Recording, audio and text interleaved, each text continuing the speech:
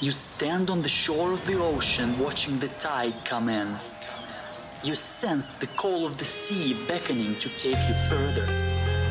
You step forward little by little, not knowing what to expect, but expecting more. You keep going as the ocean calls you to enter in to deep waters.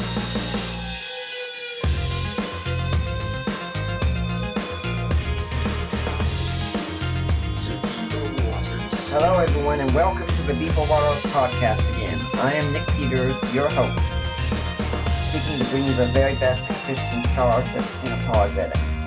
And today we're talking about a topic we've covered a few times on here before, but it's always one that's important to talk about. And I'd like to get this kind of picture of this situation. You're sitting at home with your spouse, you have nothing to do that day. Maybe it's a Saturday afternoon, let's say. And you decide you're going to turn on some Netflix, watch some shows together, and all of a sudden, there's a knock at the door. You're not expecting company, but you go and you look out, and there are these two guys dressed very nicely, white shirts, black pants. They have name tags, say Elder so-and-so of the Church of Jesus Christ of Latter-day Saints. These are Mormons. You've heard about them, but what do you know about them? Are they Christians just like us? Are they just another denomination? Are they really a cult like some people say? What do they believe? And why does it matter? Well, to discuss this, I've having on here Eric Johnson from the Mormonism Research Ministry. He has been a student of Mormonism since 1987 when he served with Youth with a Mission at Summer Utah Outreach. He graduated from San Diego State University, 1985, BA in journalism, as well as at Bethel Seminary, San Diego, 91, Master's of Divinity. He co-hosts a daily radio program, Viewpoint on Mormonism, and writes for MRM's Mormonism Research newsletter. He is the co-author of Answering Mormons Questions, Ready Responses for Inquiring Latter-day Saints, Mormonism 101, Examining the Religion of Latter-day Saints, Mormonism 101 for Teens, as well as serving as a co-editor of Sharing the Good News with Mormons. Eric served as an associate editor for the Apologetic Study Bible for Students and is a regular contributor to the Christian Research Journal. Eric taught high school Bible classes for 17 years at Christian High School and 8 years as an adjunct professor at Grassmont College. In addition, he instructed classes at Bethel Seminary, San Diego. Eric is married to Terry. Together, they have 3 daughters, Carissa, Janelle, and Hannah, and live in the Salt Lake City area. So, Eric, welcome to the Deeper Waters podcast. Thanks for having me, Nick. This is your first time on, so tell us a little bit about yourself in case my audience doesn't know much about who you are. How did you get to be doing what you're doing? Well, I actually met my friend Bill McKeever, the founder of Mormonism Research Ministry, in 1989, 10 years after he had founded the ministry.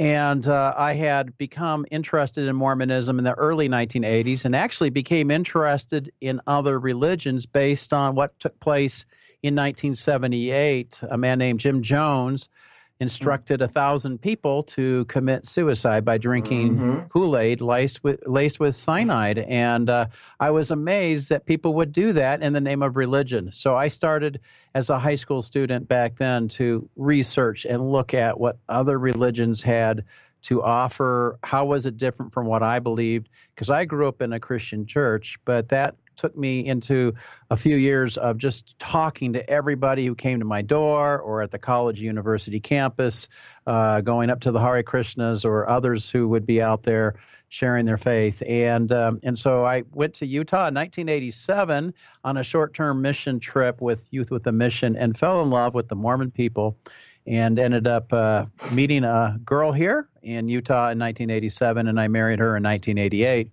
And then lived in San Diego for all of my life until 2010 when I ended up moving to Utah so that I could be full-time in ministry to the Latter-day Saint people. Okay, so one part I'm noticing, you met a girl there and you married her next year. Yeah. Yeah. She's a Christian. She was part of the Youth with a Mission team that I was with. And she knew that I was going to seminary at that time, And I didn't feel like I was called to the pastoral ministry, but I felt like I was supposed to be involved in parachurch ministry. I had done some work with another ministry in San Diego called Making Disciples Ministry, and decided that would be where I would go. And even though I didn't live in Utah, meeting Bill McKeever in 1989 was instrumental in me being in this ministry today. Mm-hmm. But I just find that interesting because I met a girl in 2009, and I married her in 2010. So, yeah, we kind of did the same kind of thing here. Great. Now, we're talking today about the book, Sharing the Good News with Mormons. And you wrote this with Sean McDowell, who's been on the show twice for all interested. What's the goal in this book here? Well, the idea for this book came in 2016. I came up with the idea when I was talking to somebody who asked the question we get all the time. What's the one way I could use evangelistically to bring a Mormon to become a Christian? We get that asked regularly. And I laughed about it, as I usually do, and say, I wish somebody would come up with that way and tell me how to do it so that it would be instant success every time you practice that particular tactic. But and so I told him that, and I said something that I had never said before. I said, I wish, because there are so many good ideas out there, so many wonderful approaches, I wish somebody would take all of the different approaches and put it into a book. Well, that night I went to sleep, and I woke up in the middle of the night, and I said to myself, that's a book that really does need to be written.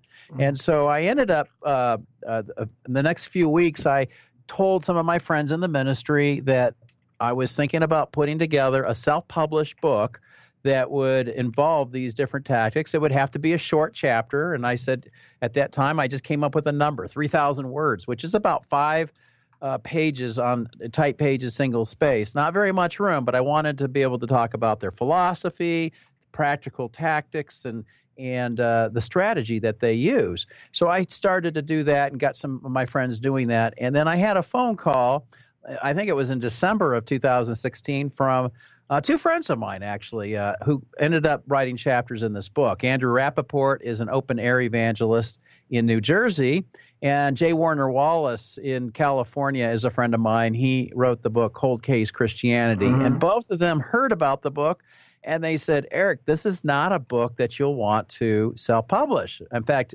Jim Wallace told me, if you want to print up 500 of those and get those distributed, good luck, because that's very difficult to distribute the book. But I told him, I said, well, wait a minute, this is a book that is on evangelism to a specific people group, and they just don't sell very well. And I knew that a publisher probably wouldn't want it. And I have published with 3 previous publishers, very well known, and I just didn't want to go with the hassle. And they gave me some ideas. They said, get some people like ourselves, but some people that people know as well. And I did. I started contacting guys like Mark Middleberg, who's worked a lot with Lee Strobel. I contacted David Geisler, the son of Norm Geisler, and a few others to go along with the people who were experts in the Mormonism. And so then I started to try to pitch that to a publisher that had published a book of mine before, and they thought about it seriously, and then they wrote me back, and I asked them why they didn't take the book, and they said this: it is difficult to market and promote a compilation of this kind, especially with a somewhat narrow topic, which is what I figured. While the mission of the book is important, it will be very challenging to make it profitable, which obviously a Christian publisher isn't just publishing for ministry's sake. They have to make a profit because they have people to pay. I understand that fully. But then I contacted my friend Sean McDowell, who you say you've had on your show a few times. And he's well known. He's written over, I think, 15, 17 books. He's now known as Dr. Sean McDowell because he has his PhD. He's the son of Josh McDowell, which if you don't know Sean, you probably know Josh McDowell. He's a friend of mine. He's involved in Christian education, as I was for many years. And so we are good friends going way back. And I asked him, I said, Sean, I don't know what to do. I'm having people tell me I need to get this thing published. I don't know who to go to. And he said, you know what, let me take this over to Harvest House. I think this would be a great fit for them. So he pitched it over to Harvest House, and Harvest House asked me for a full-on sell of the book. And so I wrote up the paperwork, sent it over. And a few weeks later, Sean calls me up and he says, Eric, I've got good news and bad news. And I said, what is it? And he says, the good news is they want your book and they're willing to put an advance forward and get this thing published. I said, what's the bad news? He said, well, they want me involved with it as well. I said, that's not bad news. That's fine with me. So we're the general editors, but there are 26 total people, 24 others besides Sean and I, who are writing this book, and they come from a variety of perspectives. We've got 7 PhDs. We've got 3 Utah pastors. We've got apologists. And a lot of people may not recognize most of the names, but you're going to recognize some of these names. If you've been involved in any kind of outreach to Mormons, you're going to recognize Sandra Tanner. She's in there. We've got Lynn Wilder, as you mentioned. We've got some others that are just outstanding in what they do. And so what we've done is take their tactic, their approach of how they like to do evangelism and put them together in one book that I think will help many people think outside the box, that there's not just one way of doing evangelism. There are many ways. Mm-hmm. Yeah, Jay Warner Wallace, you talk about, he's a friend of the show as well. He's been on 3 times. Oh, wow. Now. And I encourage you to go back and listen to him. It was Cold Case Christianity for Kids, and God's Crime Scene. And we've had Lynn Wilder on twice talking about Unveiling Grace and Leaving Mormonism, and that second time she was on with Corey Miller as well, who's in the book. Now, right. Before we start talking about evangelism strategies, I remember I got an email recently offering me a chance to get a free King James Bible. Well, I knew immediately what this was from, and proceeded to go on Facebook and tell my friends that, yep, I will be having Mormons come by, and my friends, me and fellow apologists, were quite happy to hear about, wanted to know how big it would go and such. And then I had someone come in and say, I don't know why you're willing to do this. That Mormons are Christians just like us, or just another denomination and such, and we shouldn't be going out and attacking one another. And there are a lot of Christians who do think that way, that Mormons are just another denomination, just like, say, Presbyterians or Baptists or Roman Catholics or anything like that. Are they right? I mean, is Mormonism just another branch of Christianity? And that's a question we get a lot. In fact, in our book, Bill McKeever and I wrote, called Answering Mormons' Questions, Ready Responses for Inquiring Latter-day Saints. We wrote that in 2013 with Kriegel. And chapter 1, we have 36 questions that we actually address, the most common kinds of questions. And we put probably the most common question as chapter 1. Why won't you accept Mormons as Christians?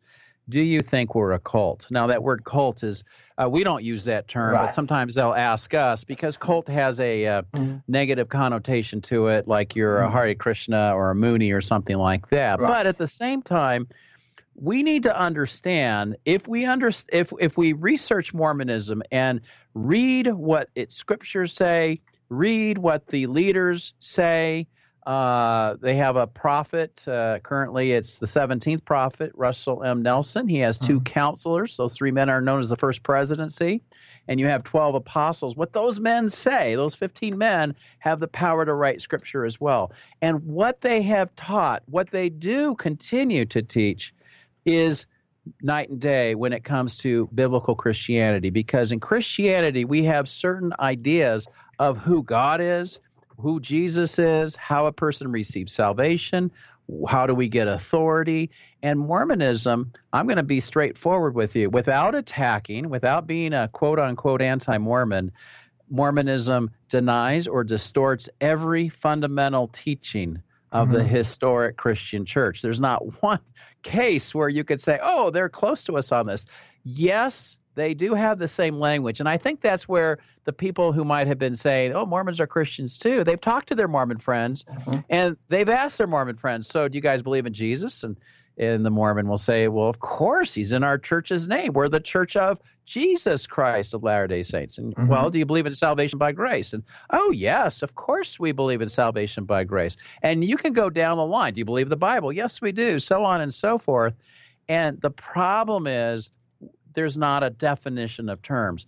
instead of just taking at face value, oh, they believe in the same Jesus I do, it would be better for us to say, oh, you believe in Jesus. Can you define who Jesus is for you? And ask lots of questions, like Lynn Wilder's chapter that you mentioned of using the Columbo tactic. Let them be the experts. Let them tell you what they believe.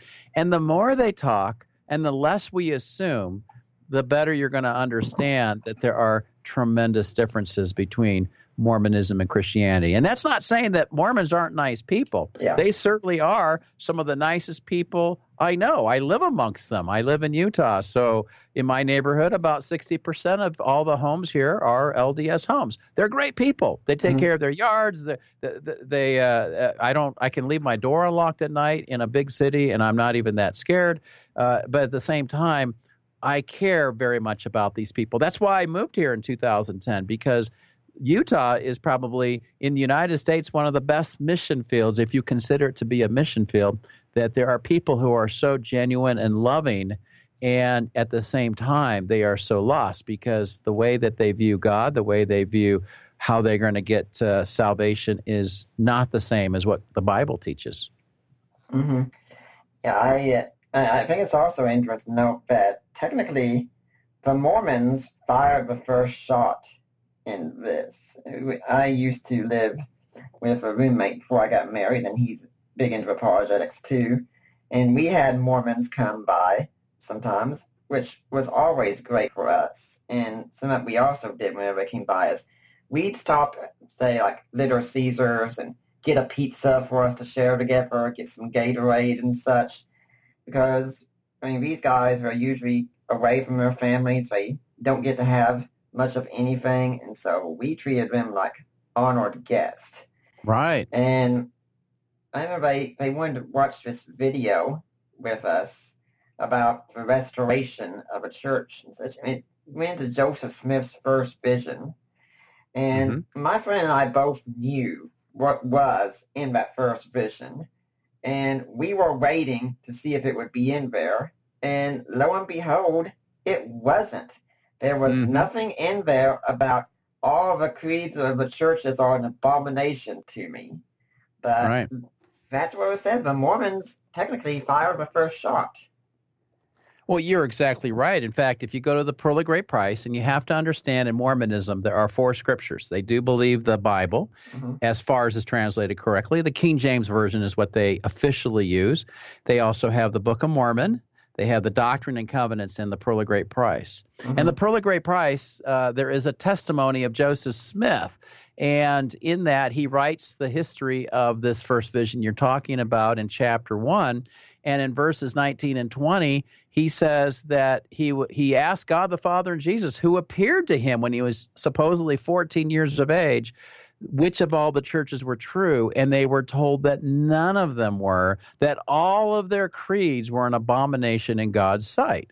So you're right. If, in the very beginning, God is telling Joseph Smith, don't listen to what they have. They don't have the authority. The gospel has been there, but it's just been lost soon after the death of the apostles. When that happens, we're not quite sure. They never do come out with an official date of when the gospel was lost, but it had to be restored. Something lost needs to be found. And so it was Joseph Smith who, a decade later in 1830, founded the Church of Jesus Christ of Latter-day Saints as a church of authority that would bring back the things that were lost, including later on the priesthood, the Aaronic and Melchizedek priesthood, which the Mormons believe men have. Boys at 12 and then 18, they get the Aaronic and Melchizedek priesthoods. They believe were the ancient priesthoods, and they believe that they have the authority. Their baptism is the only baptism that will suffice for, and they are baptismal regenerationists. They do believe that you have to get baptized, not in your Protestant church. You have to get baptized in a Mormon church. And there are other things, many other things you have to do. The temple certainly being important. You live in Atlanta. There's a temple there. In our state of Utah, we've got 15 temples or so. There's 170, I believe, in the world today. And that's where the special work takes place, where Mormons hope to someday be able to qualify to become gods and goddesses. That's what Mormonism teaches. Now, it is important that they really are good people. I don't mean in the theological sense, of course. So don't be writing me a lot of emails to them that no one's good and such. Yeah. You know what I'm saying? I mean, we can side actually with the Mormons on many political and social issues. I mean, when Prop 8 was going on in California, I think we are all grateful for the Mormons' help, and I think that in 2012, many of us did wind up voting for Mitt Romney, a Mormon. Right. I mean, socially, well, Mormons are typically conservative. They don't believe in many of the things that evangelical Christians would accept, like, for instance, abortion. Abortion, most Mormons are going to say that's wrong. And so it becomes kind of interesting when you do get involved with politics. You mentioned Mitt Romney. That was kind of controversial. In fact, Mitt Romney, just a few weeks ago, criticized a pastor in Texas because of his past work.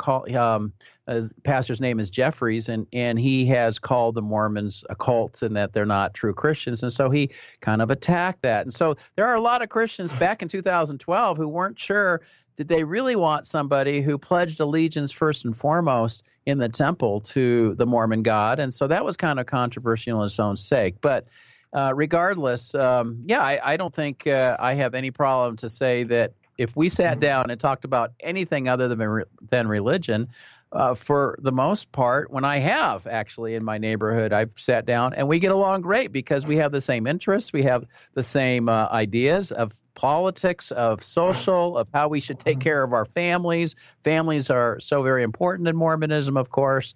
And unfortunately, though, as well as we can get along with those other things, if we don't have the spiritual unity, then there's a problem. And I have a problem here in Utah. There are some churches who sidle up to the Latter-day Saint churches. They will, they will actually have services together at Christmas. They will do joint Christmas pageants together. And that happens. Even in the town where I'm at, we have a church that does that every year. They switch off. One year it's at the local stake center. The next year it's at the church. Whoever's place it's at, that's the person who gets to preach. I have a problem with that because as much as we can like our Mormon friends, I don't think we should be worshiping with them. Yeah.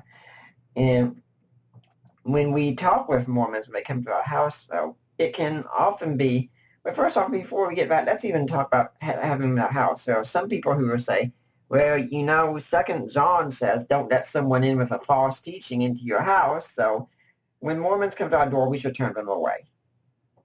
That's an interesting point. 2 John 10 and 11. And actually, we have a chapter by Sandra Tanner who used that to say there's no problem if you are mature enough to be able to invite Mormons into your house. I actually had a pastor this past week, now that you mentioned it, who wrote me and criticized us for having that in the book. He's on the more conservative realm. And we actually have an article on our website, mrm.org, which stands for Mormonism Research Ministry. And he criticized me because he tried to show that, well, the word house there is literally a house. And I don't believe that for a second. I believe, well, and his point was he's a pastor and he tells his congregation that they can go and sit on the porch with them, but not to invite them into the house. Well, that draws up some interesting perspectives here because let's say the Mormon needs to use the bathroom. Are we going to say, oh, well, I guess you can't use the bathroom because you're not allowed inside my house? So if you want to use the backyard, there's some words in the back if you want to take care of things. There you go. I mean, or you're not allowed to give them a drink of water, or I mean, what if they're thirsty? So I think it's up to each person how they want to do it. But it's saying that you can go out to the front porch. Well, are you going to do that in January?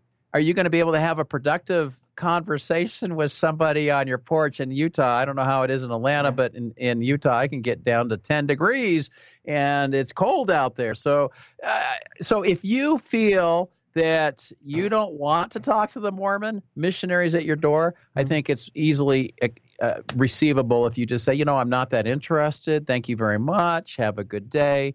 Don't slam the door in their face. Don't hide behind the couch. don't tell them they're going to hell, or something like that. A lot of Christians think they're doing positive. They're actually doing negative. We talk to a lot of former missionaries who come back and say, "Oh my goodness, we were mistreated when we were down south in Georgia, and people were so mean to us." And so for me, what I like to do is I like to come on in, and if they would stay for dinner, I'll have them over for dinner. Yeah. I certainly understand what they're trying to do. They're trying to share their truth with me. But, these guys are 18 years old now. 18, they could be as young as 18 as, they could be old as 23, 24. The females are 19 now. They lowered the age a few years ago. But, I think at my stage of life, I should be able to handle missionaries who come and be able to share with them the truth of what I believe the gospel teaches, and do it in a compassionate way. The Bible says that we're to always have an answer for everyone who asks us, to give the reason for the hope we have. But we're supposed to do it in gentleness and respect.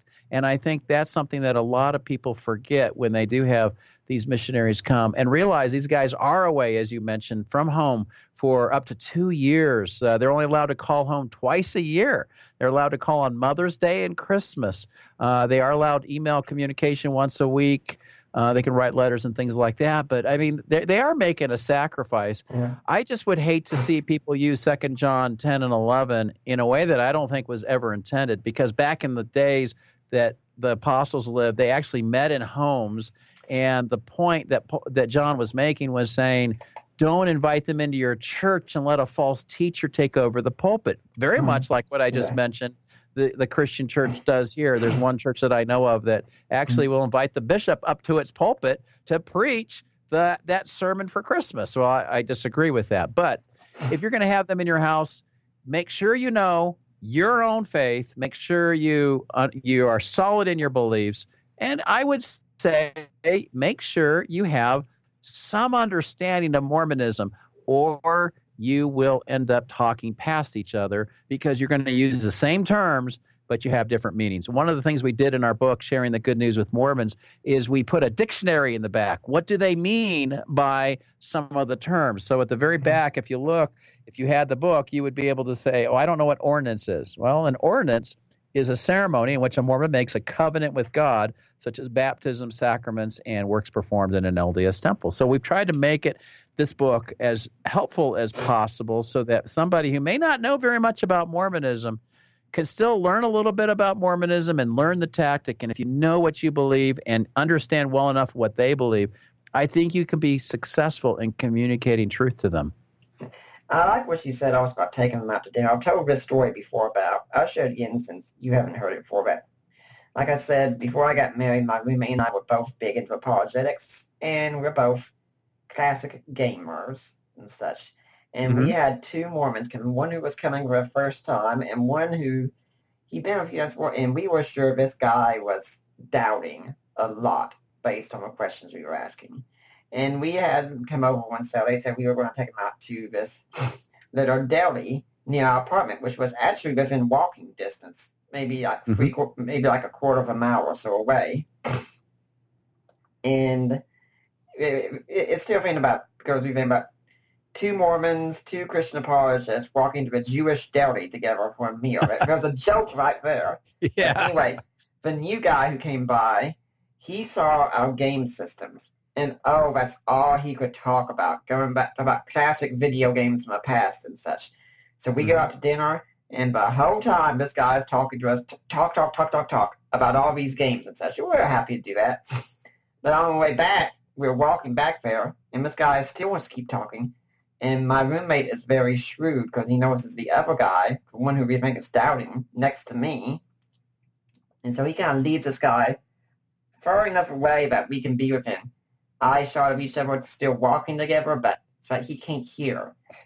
And I'm getting to talk to this guy one-on-one and get to address a lot of questions and such. And they left, we think, someone's going to get a really good talking to back at the Mormon ward and such right now about this. Like, there was even a time that they said they couldn't come because their car was in the shop or something. And I said, where do you live? I'll come get you. And I did. And the way I saw it, I've got them now with me in my car about 10 or 15 minutes. There's no escaping. I can give them the gospel right here, right now. Yeah. I mean, but I do think that's an effective strategy. Treat them like honored guests. Take them out to dinner, things like that. Yeah, I mean, and if you understand that these are real people, your Mormon neighbors, coworkers, the missionaries at your door, that they have needs, they have desires, they want the same thing you do in life. I mean, they want to be able to enjoy their families, they want to be able to know God in the best possible way, and so meeting them where they're at, as you did with the gaming. I mean, that's something that you have that I don't have. But you use whatever makes you tick, and it'll be interesting to see how you can make that relate to those Latter-day Saints who might get the gospel from you in a different way than anybody else they will run into. In fact, we have found, as far as we're talking missionaries, we have found that many missionaries we meet really never had a clear presentation of the gospel. I'll ask return missionaries on a regular basis. I'll share the gospel with them, and I'll say, have you ever heard it like this? Well, not quite. I didn't hear it like that before. Or, they'll ask questions about the Trinity, and they say, oh, yeah. I always like to ask, well, what do you think the Trinity teaches? Oh, yeah, well, we've had Christians tell us, there's three gods in one God, and they come up with these different ideas, and you say, well, that's not really an accurate portrayal, though that's what they told us. And so one of the things that we encourage when we go speak at churches is really get to understand what it is you believe that makes Christianity unique so that you might be able to share gospel truth with people who are starving and need the gospel presented to them. And that's why I like this book, Sharing the Good News with Mormons, because there is not one way to do it. But you need to have ownership of your Christian faith.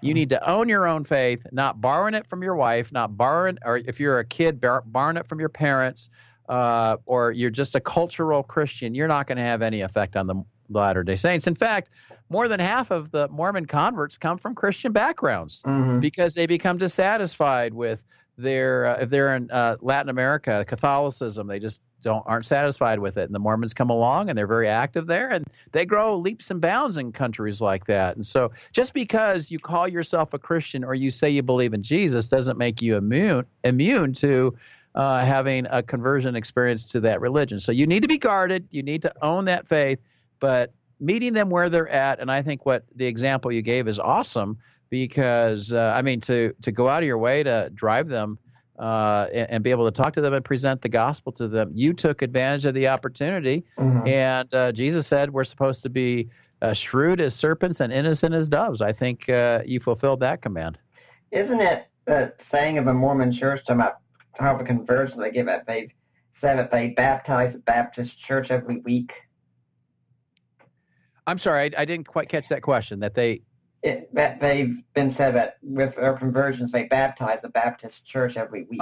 Oh, yeah. Well, yeah. I mean, and I haven't heard that term specifically, but yeah, I mean, they're very proud of the fact that, that people who have partial truth, if you only have the Bible, you have partial truth. And so the missionaries will want you to read the Book of Mormon. And it was interesting. You mentioned earlier that the missionaries were bringing over a Bible. That's pretty rare. Usually they know you have a Bible. They're going to want you to read the Book of Mormon. At the very end of the Book of Mormon in Moroni 10, the last chapter of the book, it talks about how can you find truth? Well, you are to take the message of this Book of Mormon, read it, and then pray about it to see if it's true.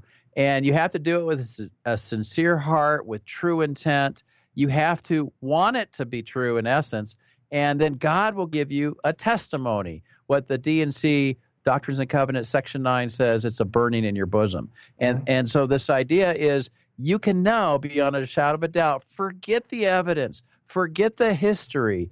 You, by praying about this book and praying about this religion, can come to an understanding that Joseph Smith was a true prophet of God, that this church is the restored church on the face of the earth, that Russell M. Nelson, who's now, I think he's 94 years of age, he's the true prophet, a direct connection we have with God. So they have answers to life's questions, where we came from, why we're here and where we are going. And they think they have done a much better job than what the Christian church has done, although they're not going to criticize you. They're going to accept your Christianity, and they'll say, oh, be the best Christian you can be. But you need to know down deep inside, they don't think you're going to the same place they hope to go to unless you join Mormonism. Mm-hmm. Now, something that we have to keep in mind also with Mormons is I know a lot about Mormonism. Actually, I've read through all the sacred scriptures of Mormonism and such, and I probably only use about 10% of what I know, I'd say, because it can be tempting to go and beat down a Mormon with all these problems in the Book of Mormon and all these this bad theology of progressive, divine progression and such. But the danger here is that you can do such a great job of destroying Mormonism, some people are, that you destroy any theism as well in them. Because it's not the case that, Mormonism is false. Well, Jesus must be true. Yeah, and you have to understand that the goal in sharing our faith with Mormons is not to destroy them, as you're talking about. Certainly, we need to know what they believe, and certainly we're going to believe that their doctrines are not true.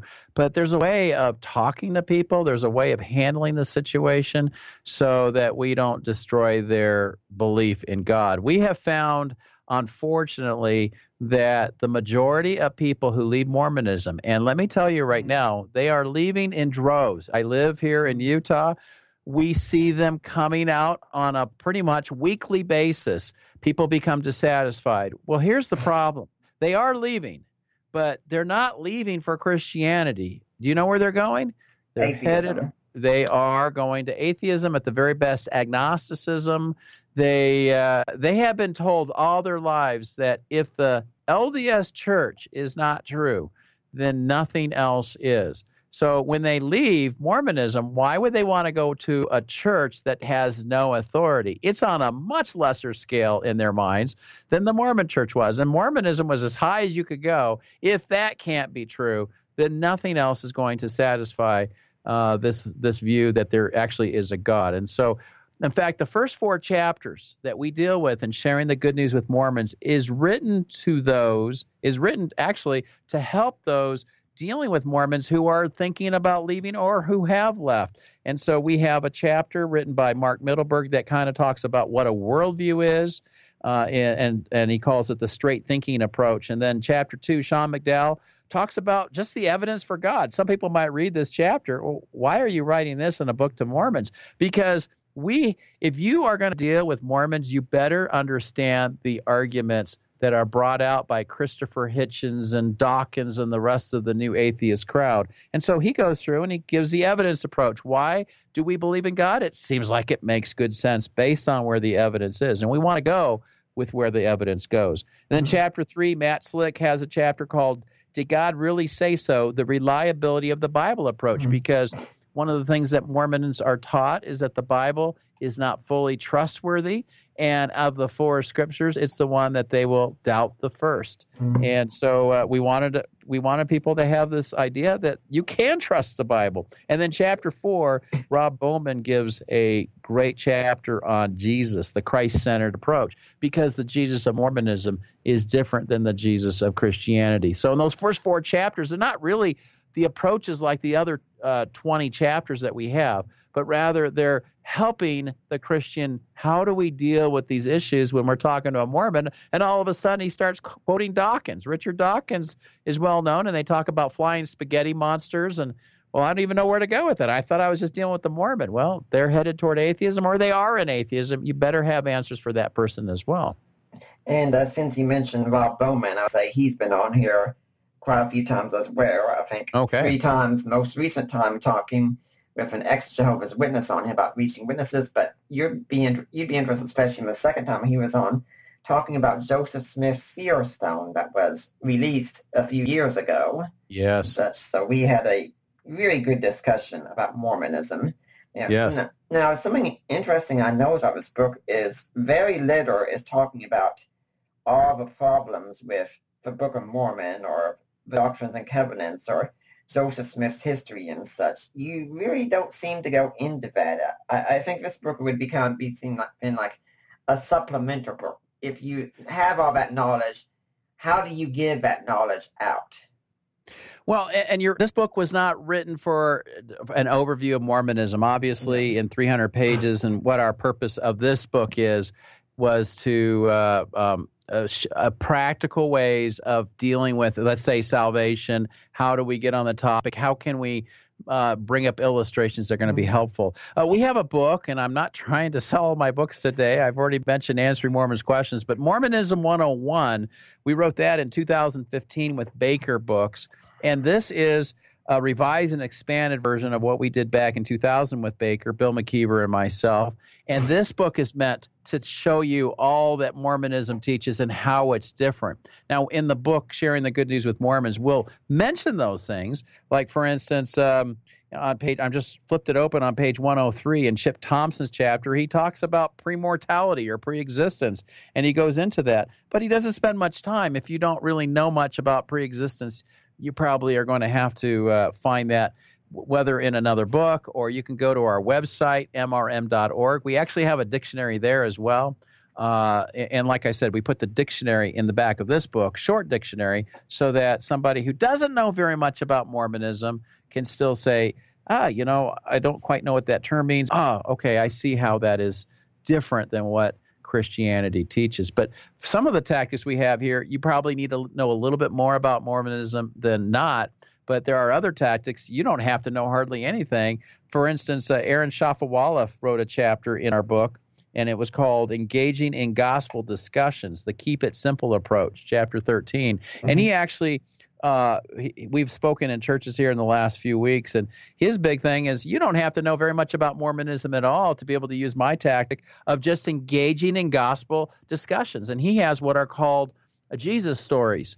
And so he likes to just quote right out of the Gospels and tell stories that Jesus would tell, and understanding where they're coming from in Mormonism, but being able to use that in a productive way to get the Latter-day Saint to think. We were out evangelizing at Temple Square a week ago, and I had somebody ask me, so why are you guys out here?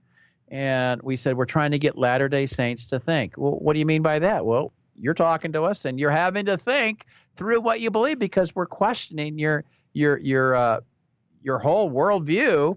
And so you better have some reasons why you believe the way you do, instead of just saying, I have a testimony, because we're not going to be convinced with that. So that's what we're trying to do for the Christian, is get them to think. And because we've had a lot of Christians say, I just can't talk to them. Well, yes, you can. There are many different possibilities.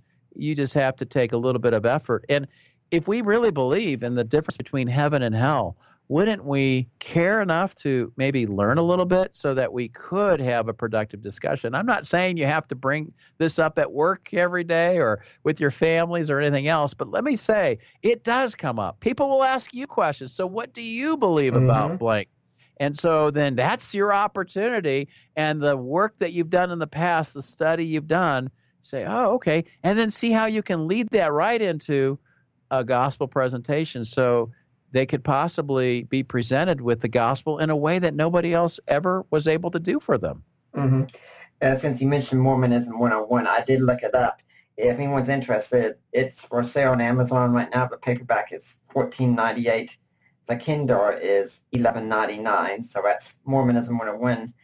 And yeah, I do like what you were saying about how you don't have to know everything and such. Right. The method you gave, it kind of reminded me of, say, the Socratic method. Just go, ask them questions, and get them thinking about things out there. And yeah, this is going to happen to us more and more, not just with Mormons, but with every group out there, that today in the church, apologetics isn't a luxury, it's a necessity. Right.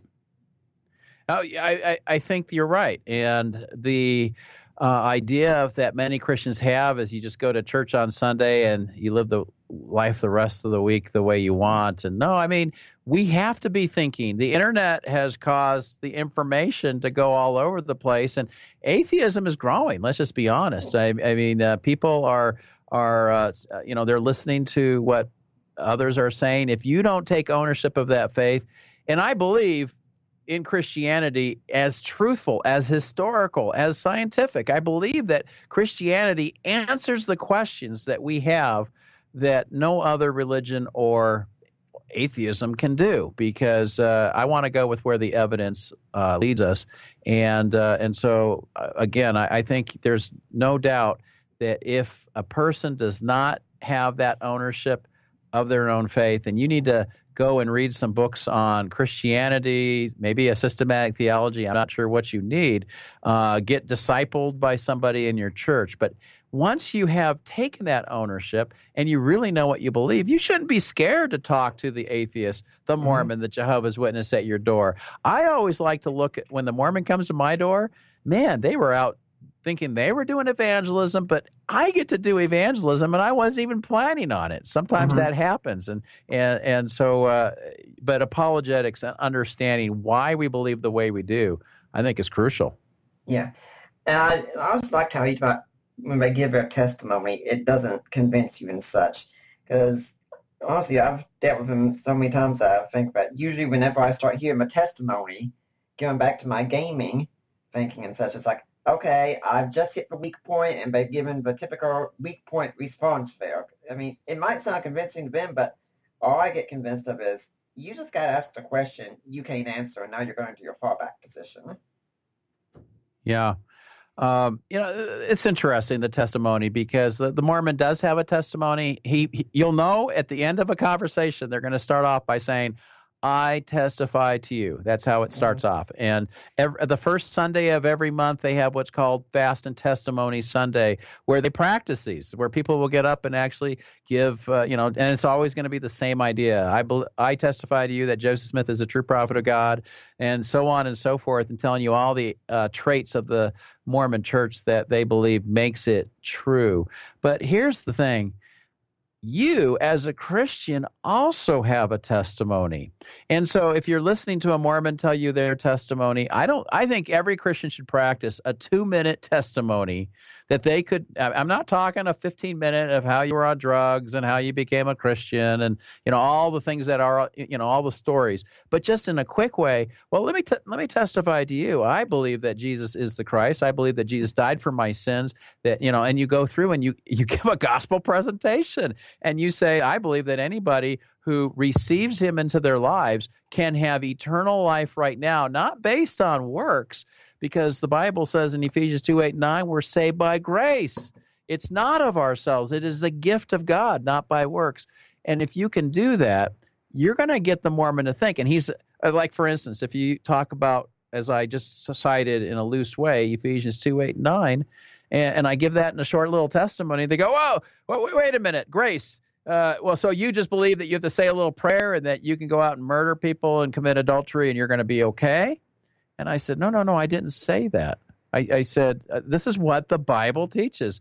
And I will cite Ephesians 2:8-9. And then they'll say, well, doesn't the Bible teach that faith without works is dead? And that's James 2:20 and 26. And I'll say, absolutely, I agree with that. I believe good works are important in the life of a Christian. But the Bible says in Romans 3:28, it's justification by faith alone, the rallying cry of the Protestant Reformation. It's based on God's imputation that he provided for us a gift that we could not provide for ourselves through our own works.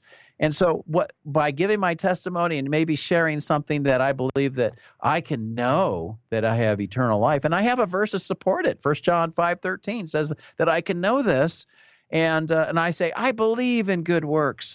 In fact, don't just quote verses 8 and 9 of Ephesians chapter 2. It says we're saved by grace through faith, and it's not by works. But then verse 10 goes on and says we are God's workmanship, created by Christ Jesus to do good works, which he prepared in advance for us to do. And I like to say, see, that's what James is talking about. Somebody who calls himself a Christian, then there should be what Paul says in Galatians 5, good fruit. Jesus said, you'll know them by their fruit. And so the fruit is going to be the sign that there really was a regeneration, that there was new life inside that person. The Holy Spirit came and is living with that person. And so I believe in good works as part of what we call sanctification. But as far as justification, it's only by grace. Now, the Mormon will say he believes in grace. But you have to understand, what does the Mormon mean by that? Well, and you can always ask this question using that Socratic method you mentioned earlier. Ask them, what do you mean by grace? Just what do you mean? In fact, that's in the book Tactics by Greg Koukl. That's the number one question. Before talking about that book. Yeah, you've had everybody on there. Man. Those are good people. Greg Koukl wrote an excellent book. Lynn Wilder uses his Columbo tactic in her chapter. And so what do you mean by that? Lets them tell you, and then all of a sudden you understand, well, okay, so grace, basically, in a nutshell, according to Mormonism, grace and the atonement of Christ, I'll use that term, gives a person the ability to go to one kingdom, one of the three kingdoms available, called the celestial, terrestrial, or telestial. Everybody, because of our righteousness in a previous life, we call it the preexistence. Mormonism says we lived as spirit children of Heavenly Father and Heavenly Mother in a place we don't remember, but we were spirits. There was a conflict in this state. There was Jesus, the firstborn. There was Lucifer, another child of God. They disagreed as to who should be the Savior of the world. They end up having a disagreement, and it divided the spirits. 2/3 of us chose Jesus. 1/3 of us chose Lucifer. Lucifer and those spirit brothers and sisters we had were cast out of heaven, never given a chance to have a body. And so here we are. We were brought to this earth because we did choose Jesus and we made the right choice. So because of God's grace, we're going to get one of three kingdoms. But Mormonism doesn't teach that you're going to make the top kingdom, the celestial kingdom, without full obedience to the commandments. And so they have what's called exaltation or individual salvation, as compared to general salvation. Exaltation comes by complete obedience to God's commandments. And if you ask of a Latter-day Saint, if he is doing what literally the Book of Mormon says in 1 Nephi 3:7 is possible, that God gives no commandment unto men except that he can keep those commandments. So the commandments are keepable. Are you keeping them?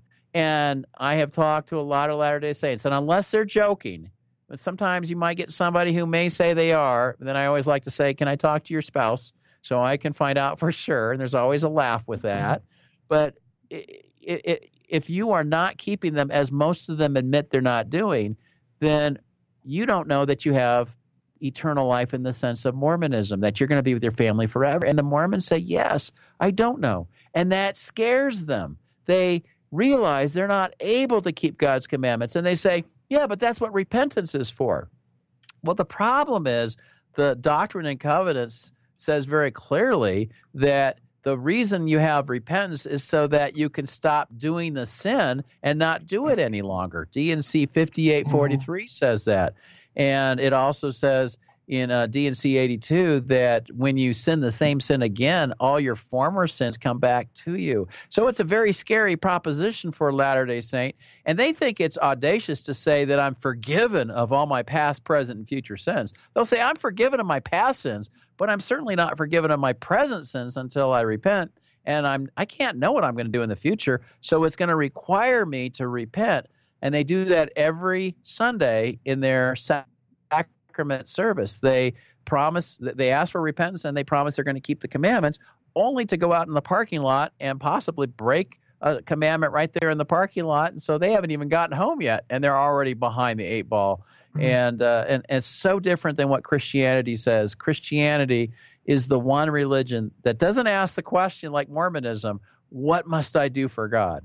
But rather, it asks the question, what did God do for me? When we understand the difference, then I think it's going to mean a lot. And again, I was able to say all of these things to a Latter-day Saint, and I'm passionate about this. I'm really big on getting into this issue of forgiveness, but just because I was able to give my testimony as well. Listen to what their testimony is. Don't interrupt them. And when they're done, You say, well, that's interesting. I appreciate that. I'm for you on that. Okay, here, let me tell you mine. And you'll be fascinated if you listen and you're cordial and polite, that you can have very productive conversations with Latter-day Saints. You just have to take the effort to do so. Mm-hmm. Yeah, I think it's important about also, you talk about going to the end of the books, that Mormons will ask us to pray about the Book of Mormon. What should our response be to that? Well, they take a verse, as I mentioned, Moroni 10:4. Joseph Smith used James 1:5 when he was 14 to see which of all the religions was true. James 1:5 talks about praying for wisdom. Well, a couple of problems. First off, notice it's in James 1:5 it's talking about praying for wisdom, not knowledge. Mm-hmm. But Mormons are praying for knowledge if the Mormon Church is true, if the Book of Mormon is true. They're not praying for wisdom. There's a difference. Knowledge is the facts of whether or not it's true. But and so and if you look in the context of James 1:5, it's not talking about praying about religions, but rather it's talking about trials and temptations. And when you're going through some hard times, trials and temptations, pray to God for wisdom. I think that's great advice James is giving. Mm-hmm. And if you're going to take this idea, pray about it literally. And so then I like to ask the question, okay, so I'm supposed to read the Book of Mormon and I'm supposed to pray about it. Is that correct? And they say, absolutely. Just pray about it. Because I have read the Book of Mormon. I just haven't prayed about it. And I say, well, okay, let me ask you this question. If I'm supposed to pray about religious books to see if that religion is true, how did you do when you prayed about the Quran? Now, most of the time, they have never even seen a Quran, although I've had a number of Latter-day Saints say, oh, yeah, I prayed about the Quran, and it wasn't true. God showed me that. Okay, so what religion is that with? Well, I have found they don't even know which religion. It's called Islam, okay? What about the Bhagavad Gita? Have you prayed about the Bhagavad Gita or the Tripitaka? Or, there's other scriptures out there. So Hinduism, Buddhism, they all have that. Why should you not read those other scriptures as well and then pray about all of them? No, the Bible says that we're not supposed to pray about a religion, but rather we're supposed to test everything. 1 Thessalonians 5:21. It says in 1 John 4:1, it says, test the spirits to see if they are from God, because many false prophets have gone out into the world. And in Matthew 7, Jesus talks about there are many false prophets dressing up as wolves in sheep's clothing. We have to be aware. And so the idea that I can somehow use my feelings to be the parameter to determine truth is not something the Bible tells us we're supposed to do. If Mormonism, as I mentioned earlier, is denying everything that the Bible teaches, and I'm seeing that as it's laid out, and I say, well, there's a problem here. If I see a problem with the Book of Mormon, and there's no archaeology, for instance, to support the idea that there was ever a Book of Mormon people, that ought to be taken into consideration. Mm-hmm. It ought to be taken into consideration who Joseph Smith was. There's a lot of things about him. He was not the man that many Mormons portray him to be. Why should I put 100% trust in a man when there is so much at stake, and that is eternity?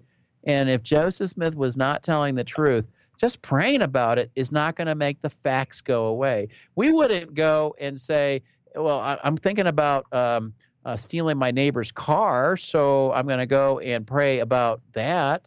I've asked Latter-day Saints, do you ever pray about stealing a car? And they go, no. I say, well, why not? Because maybe God wants you to do it. Well, they say, God says, thou shalt not steal. I said, oh, okay. So you're going with what God has said in his word. I agree with you. I don't think we should pray about whether or not we should steal the car.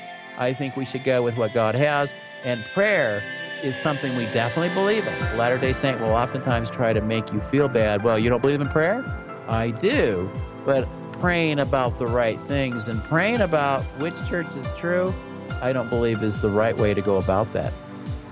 I'd like to remind everyone at this point you're listening to the Deeper Waters podcast. We got Eric Johnson of the Mormonism Research Ministry here, talking about sharing the good news of Mormons, a book he co-wrote with Sean McDowell. If you're here next week, Abdu Murray is going to be back with us again, talking about his latest book, Saving Truth. So if you're interested in that, and I hope you are, come back next week and we'll be talking about that. For now, let's get back to there. Now, the good thing also about this book is that not every technique is going to be something that hits home for everyone. Some are going to be hits and some will be misses. And for instance, for me, when I read about open-air evangelism, street evangelism, as it were, speaking out in crowds, but I'm not at Speaker's Corner, and I don't know a large contingent of Mormons around here. And also, my wife and I both have Asperger's, so initiating conversations like that is not the best thing for us. But then when I read, I think it was Fred Enson's topic on doing evangelism on the internet, I think, yes, this is what I can do. This is what I do regularly already anyway. Yeah, I mean, not every idea in the book is going to fit you. And so you mentioned Fred's. Fred does something. He has a job, actually, that he has to stay at a desk. And he has a lot of free time, apparently. The employer allows him, as long as he's doing his job, he gets all this free time. And so he manages several sites, and he lists them in the book. You can go and see what he has. And he gives instructions in the chapter of how to go about using the internet, just sitting in your home and actually be able to converse with Mormons, to encourage people. We have seen huge impacts on people with that strategy. He has done a tremendous job. I don't know of anybody better on the internet than somebody like him, who's, again, he's not out on the street. He lives in California, where there are a lot of Mormons in California, but I don't even know if he's ever been to Utah, but he has a very successful tactic. Now, you mentioned Andrew Rappaport's. His is the most controversial, probably, of all the tactics we put in the book, but we wanted to include it because there's a time and a place for that. Andrew came to Manti with us a few weeks ago. We go out, a number of Christians, to the Mormon Miracle Pageant,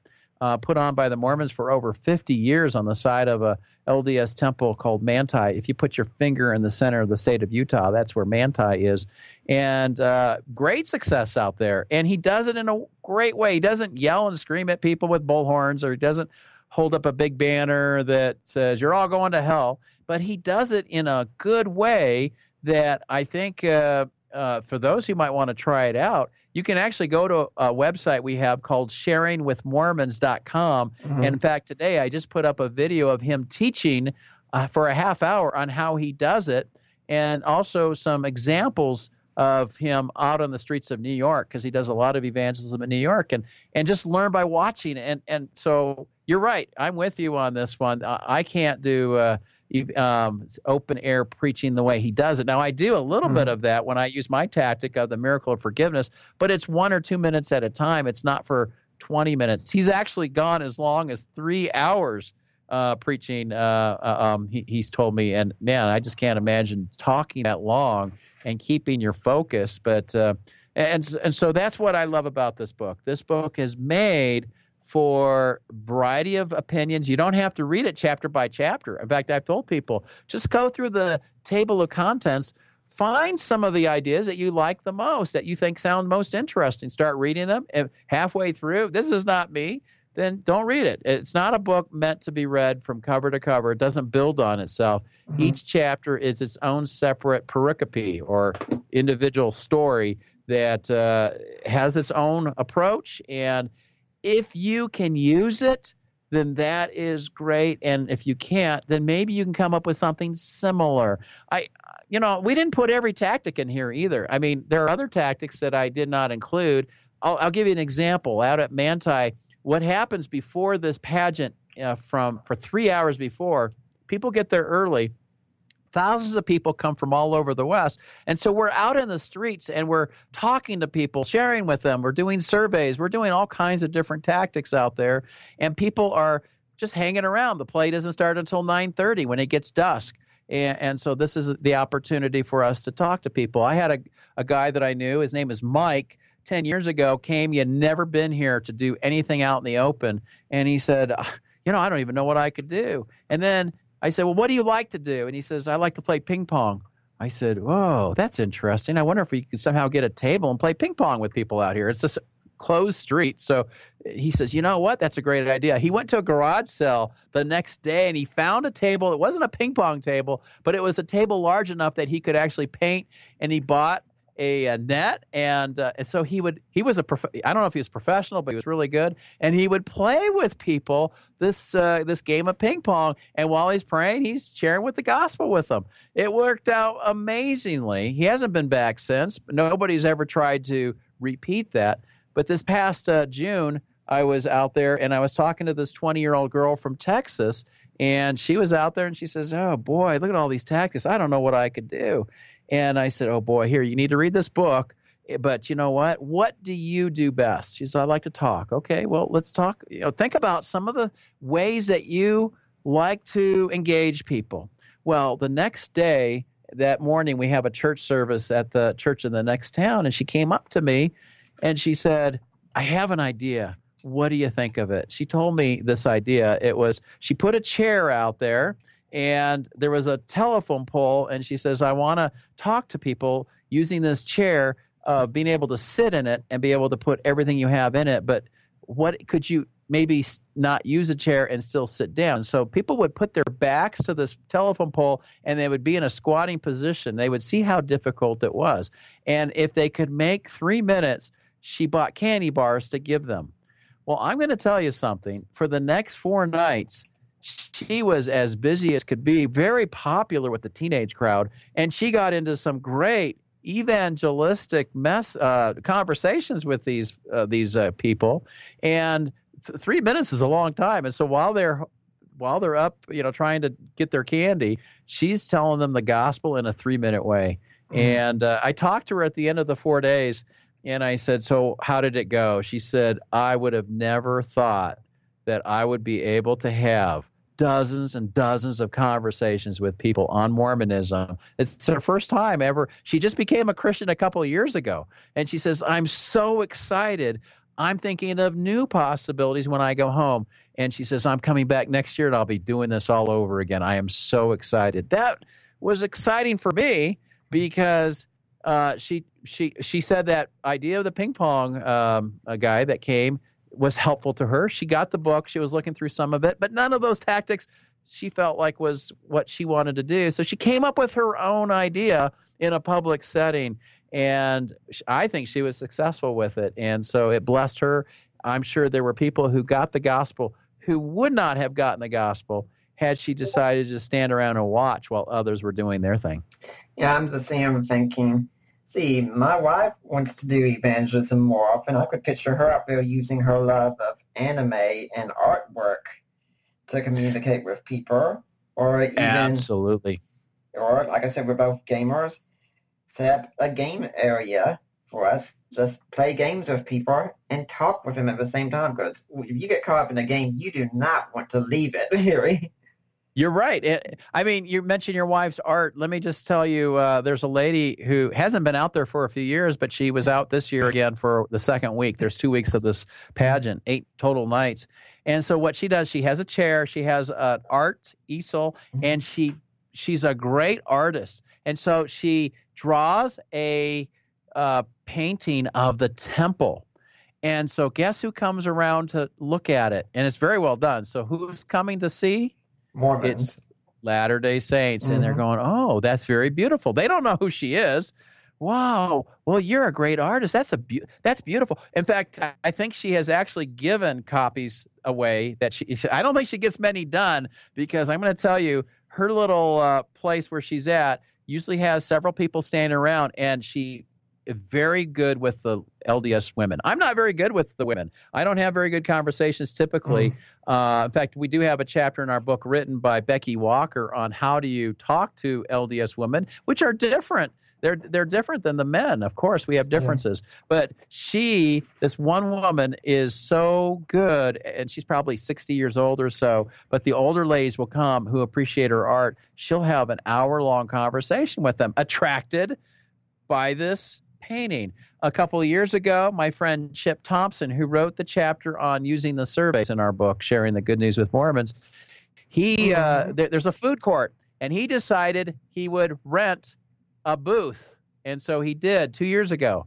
And he has archaeological things, pots and spears and other things from the Holy Land. He goes every year to the Holy Land, and he has in fact, they have a Bible museum at the Solid Rock Cafe, a Christian coffee house that's right across the street from the college there in Ephraim, the next town over.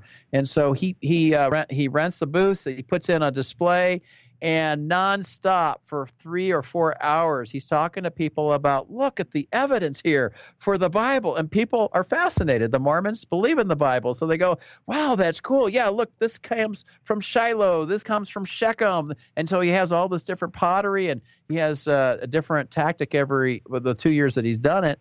And he takes that, he turns it into a conversation about the gospel.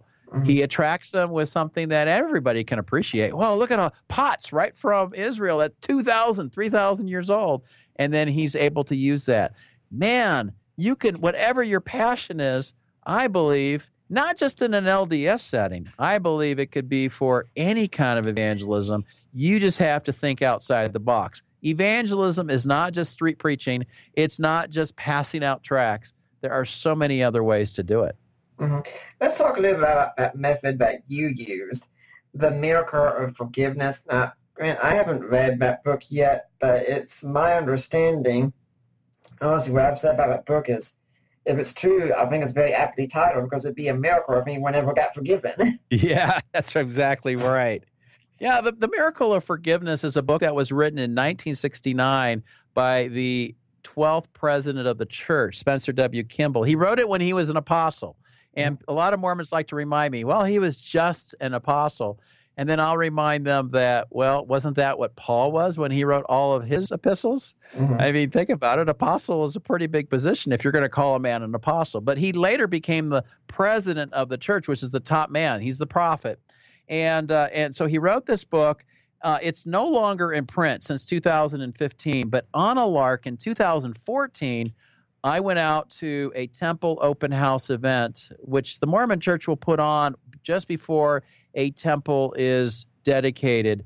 They'll invite the public. In fact, in Atlanta, they had that, I think it was back in the 1980s, where you could have gone into the temple, because you cannot go in the temple after it closes. Only those who are worthy, the temple recommend card must be had to be able to show the person at the front desk. And so people come to these events. And so we were out at the Ogden Temple Open House event on the public street, and we normally would pass out a newspaper. We have a newspaper that is directed toward people who are going to the temple open house so they can understand a little more about what the temple was or is in Mormonism and what it's all about. But on a lark, I had 4 or 5 extra copies of The Miracle of Forgiveness, and I told my friend Randy Sweet, who co-authored the chapter with me, I'm going to try to give these away.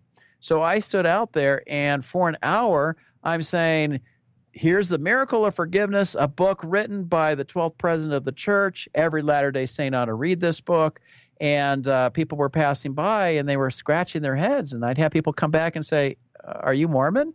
No, I'm not a Mormon, but I think this is an important book because I think he accurately portrays what a Mormon needs to do in order to be able to get forgiveness of sins. He accurately portrays the Doctrine and Covenants in the Book of Mormon, 2 unique scriptures in Mormonism. Well, in an hour of doing this, I had 5 books. I had not given away one yet because I have found that most Mormons who are over 40 already own the book.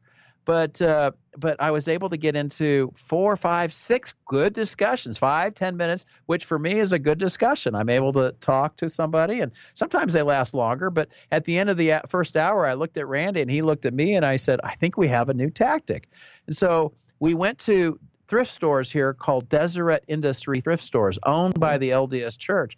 And we started to buy the copies. And it seems like every time we go to a Deseret Industry thrift store, there's at least 2, 3, or 4 copies. And there are probably 15 of those in the valley where I live or throughout Utah. And so we make our rounds, and I highlight in these books the unique passages because what Spencer Kimball says is possible to do. It's possible to keep the commandments that God has given us. And he uses scripture to support that. 1 Nephi 3:7.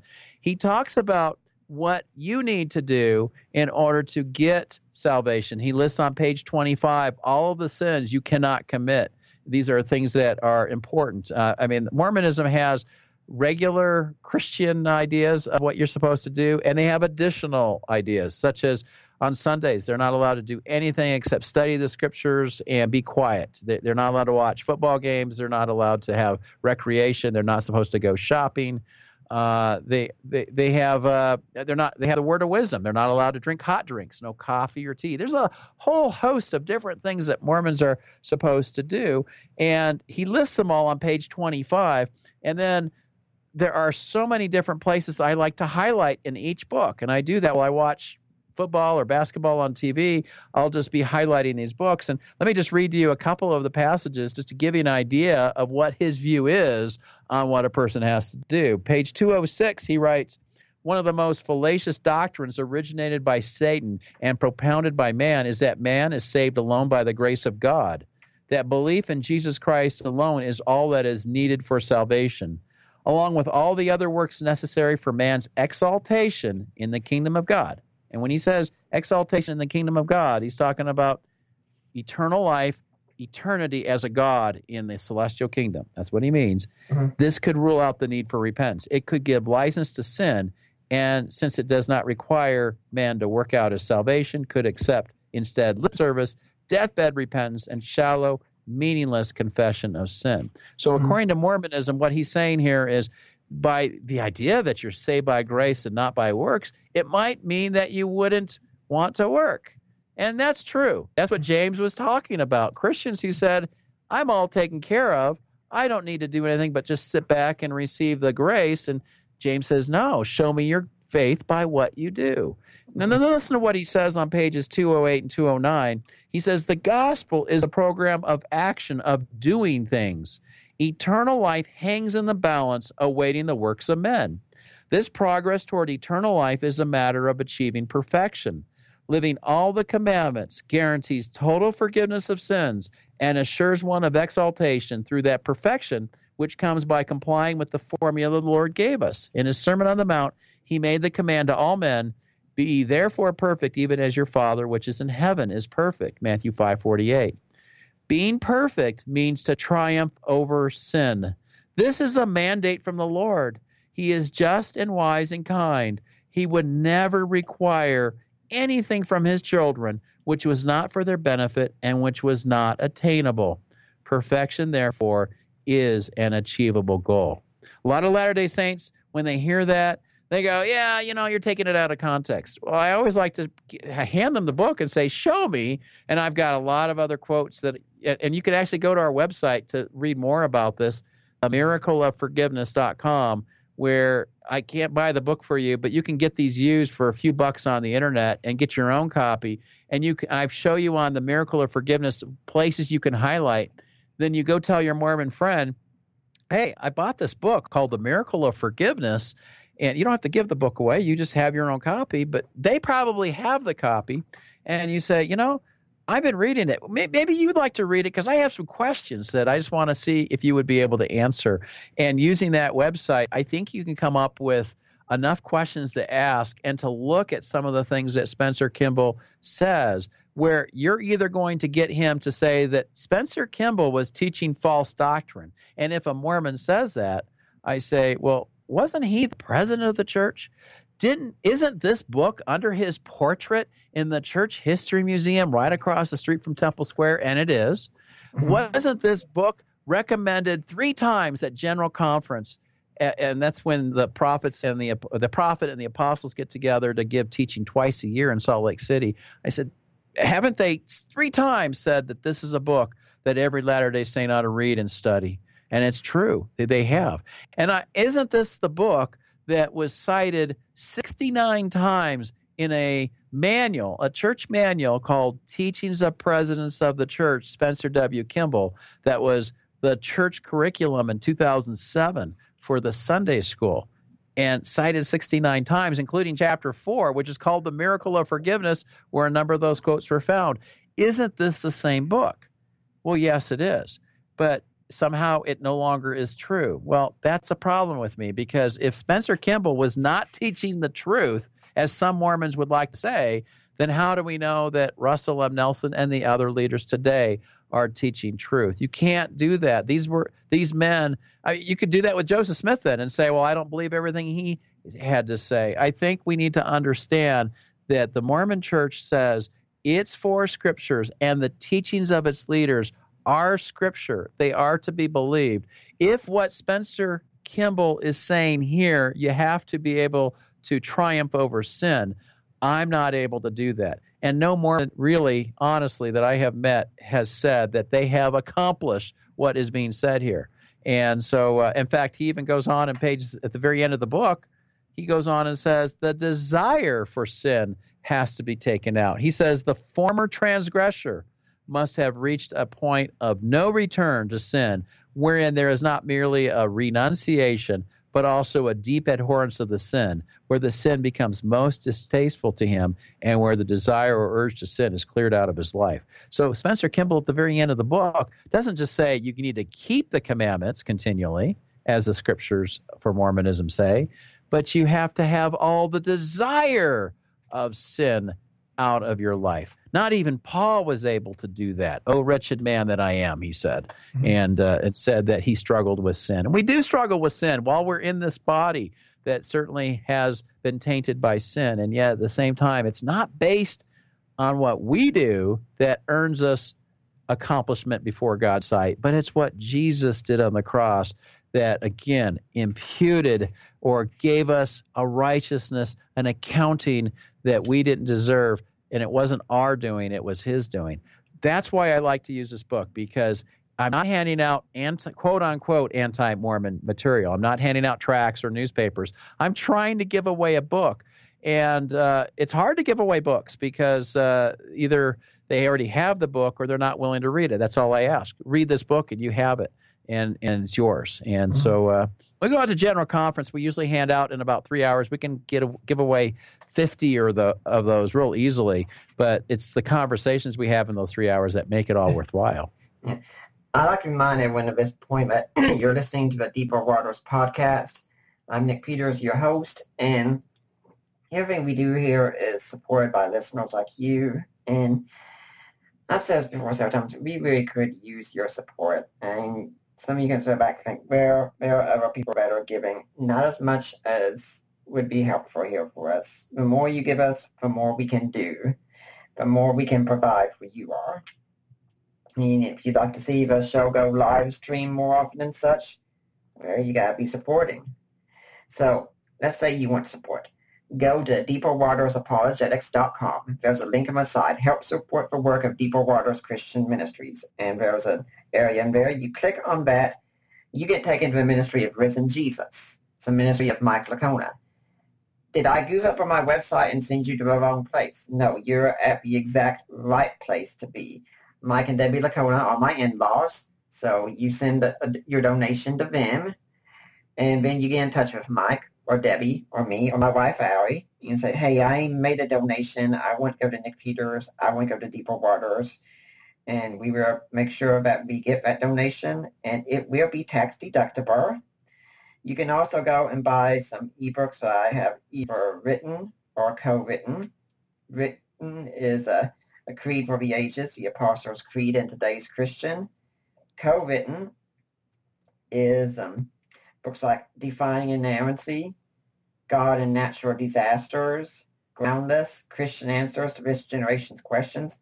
And this one doesn't support us directly. It supports the ministry that we're affiliated with there, but it will help us do more work. That's the work that I've done with the group The Mentionables. And we have written a book about the Mentionables Project with 40 answers to questions from 5 different apologetics perspectives. I'm one of them. So you can go and you can buy that book. You know, you can also go and, well, I'm not sure if you might have noticed this. And Eric, you're married here. Let me ask you this. Does your wife like jewelry? Yes. Yeah, you know, a lot of women do seem to like jewelry. Now, guys, we have a jewelry store outside of a friend of ours who runs a jewelry business, and she wants to help out the ministry. And what it is you can go and you can make a purchase there, and you can buy some jewelry for that special lady in your life.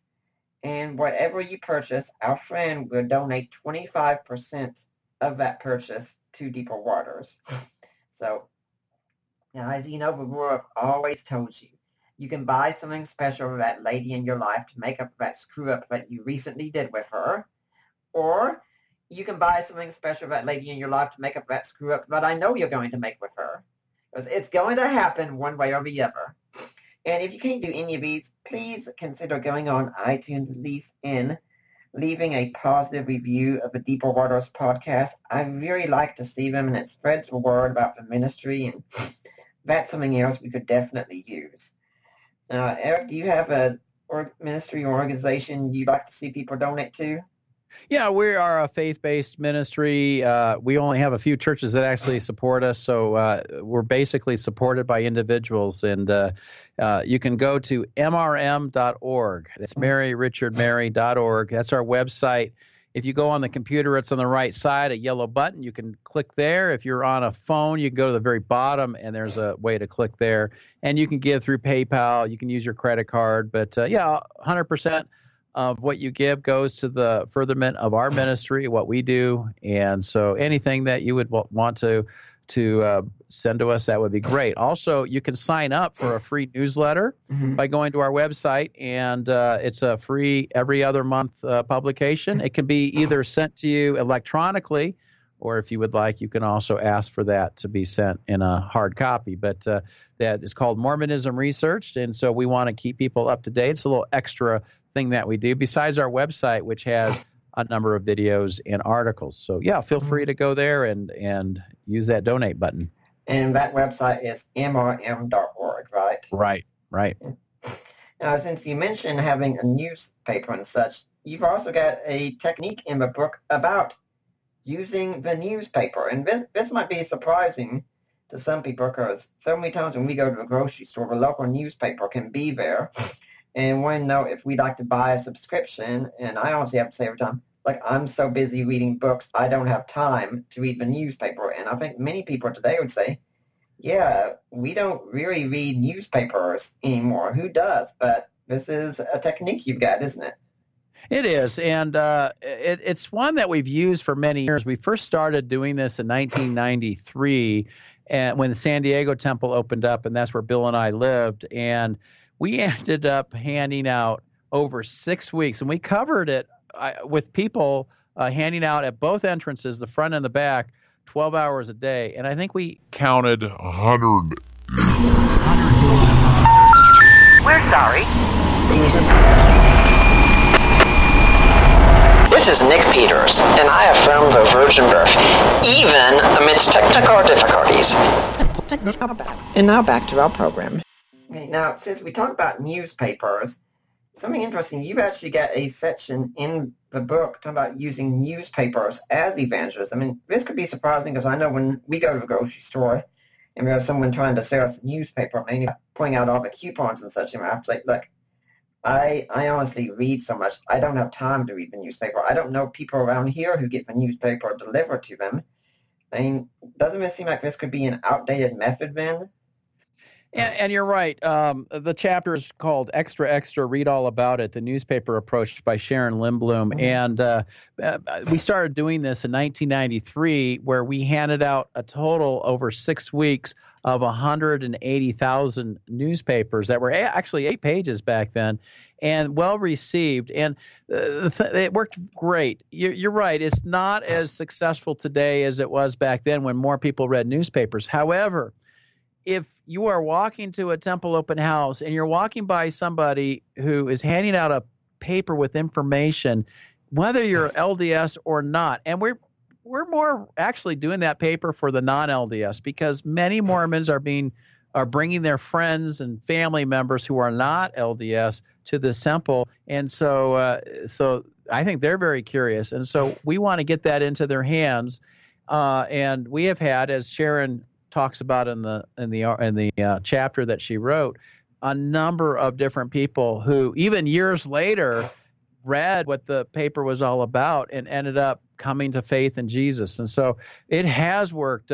We like to also use these in the neighborhoods surrounding the actual temple. And so we can't just hold out a website sign, for instance, like Rob Savolka does, because they're not going to get it. But if we go around the neighborhood and we'll drop hundreds and hundreds of newspapers in those neighborhoods, we know that people are going to talk about it. So whether or not a newspaper per se, the hard copy, is being read, they certainly can go and they can actually read it for the hard copy. They can also, if you wanted to see that newspaper, you can go to sacredorsecret.com. That's one word, sacredorsecret.com. And by the way, you notice we have a lot of websites. We have found that the website is the more modern approach. But how do you get that website address to them? Well, it's going to have to be inside of a newspaper. It's going to have to be on a website sign. It's going to have to be somehow that they're going to be able to ever go there in the first place. But sacredorsecret.com has a copy of the newspaper, the same version we've been using for the last 6 years. And I think we're running out. We only have a stack left. So we're going to have to reprint that. And we don't have any more temple open houses in the United States happening this year, but next year there will be 5 of them. And so we're going to be out and about going to different states and having that newspaper. I'll have copies of the Miracle of Forgiveness with me using that tactic. I'll have both. So it's kind of like having several different weapons to use.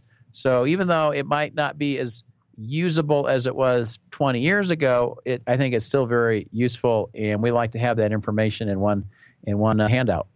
Yeah, and I noticed that there are sometimes it said that temple guards and such, temple security, would stop you all and say you can't hand this out. And the thing is, that would be so counterproductive, actually, because as soon as the Mormons see, hey, you can't hand this out, everyone's go, hey, what's in it? What's in this thing?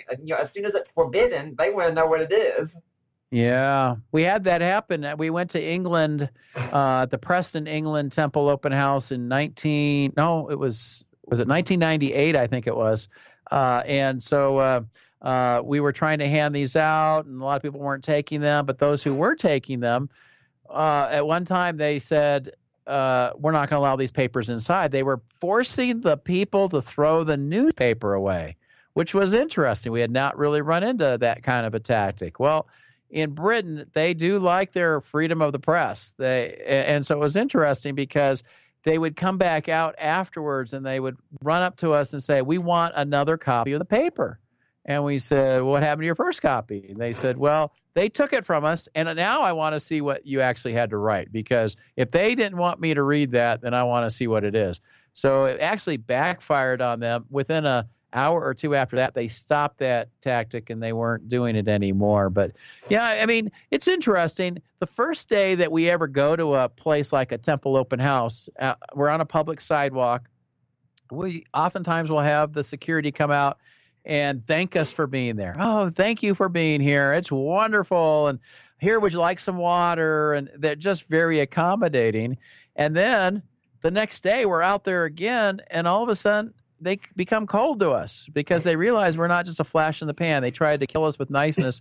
And now all of a sudden they're calling the cops on us, telling us that we can't be on a public sidewalk. They'll say, you're getting in the way of people. Well, no, we're not.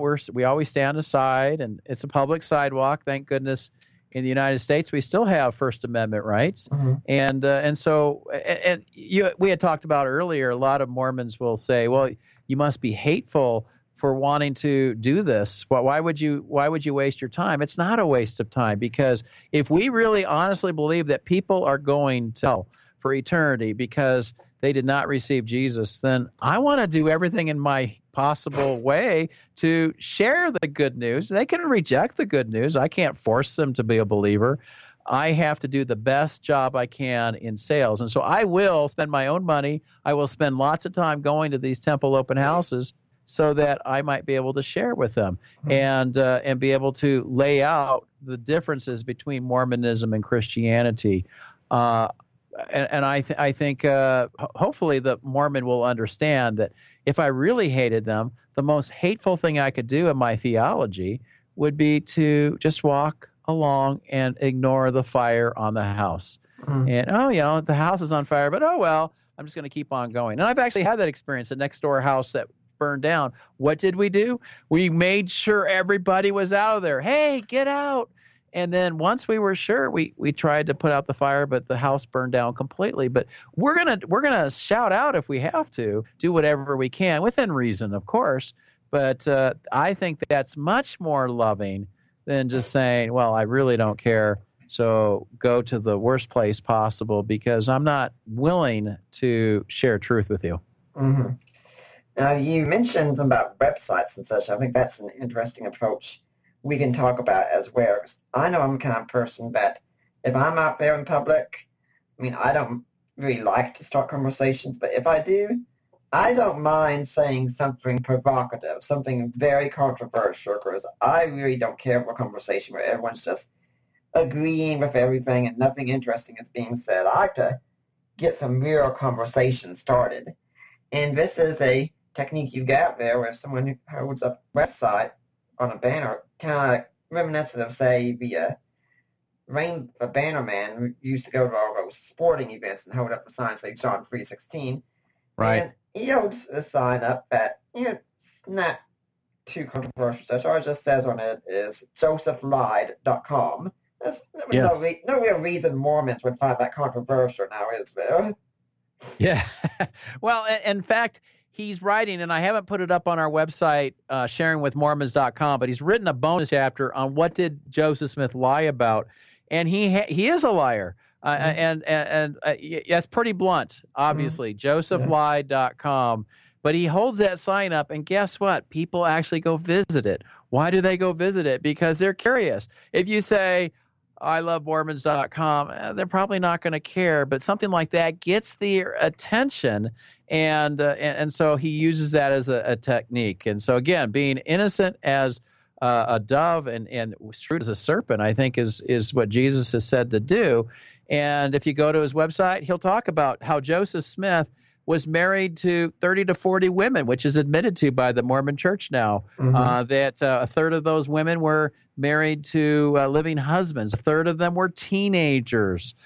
He lied to his wife, Emma. There's all kinds of historical evidence to show that he lied regularly to his wife. And a man who's willing to lie to his wife is going to obviously lie to others as well. So he talks about that aspect of Joseph Smith. He talks about the Book of Abraham, which is one of the biggest reasons why people end up leaving the Mormon Church. Joseph Smith claimed that he received papyri that was written from the hand of Abraham.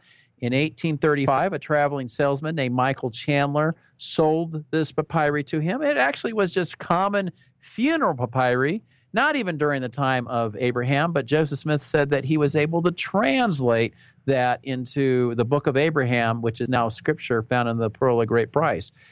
He lied. He wasn't telling the truth. It's been proven that papyri had nothing to do with Abraham. And in fact, today, the Mormon Church has now admitted in what's called the Gospel Topic Essays, one of the essays that they have on their website, they say, yes, the Book of Abraham was not a traditional translation as a translation would be, but rather it was a spiritual translation. So he would take one character of the Egyptian hieroglyphics and he would write 300 words using his spiritual insight. That's not a translation.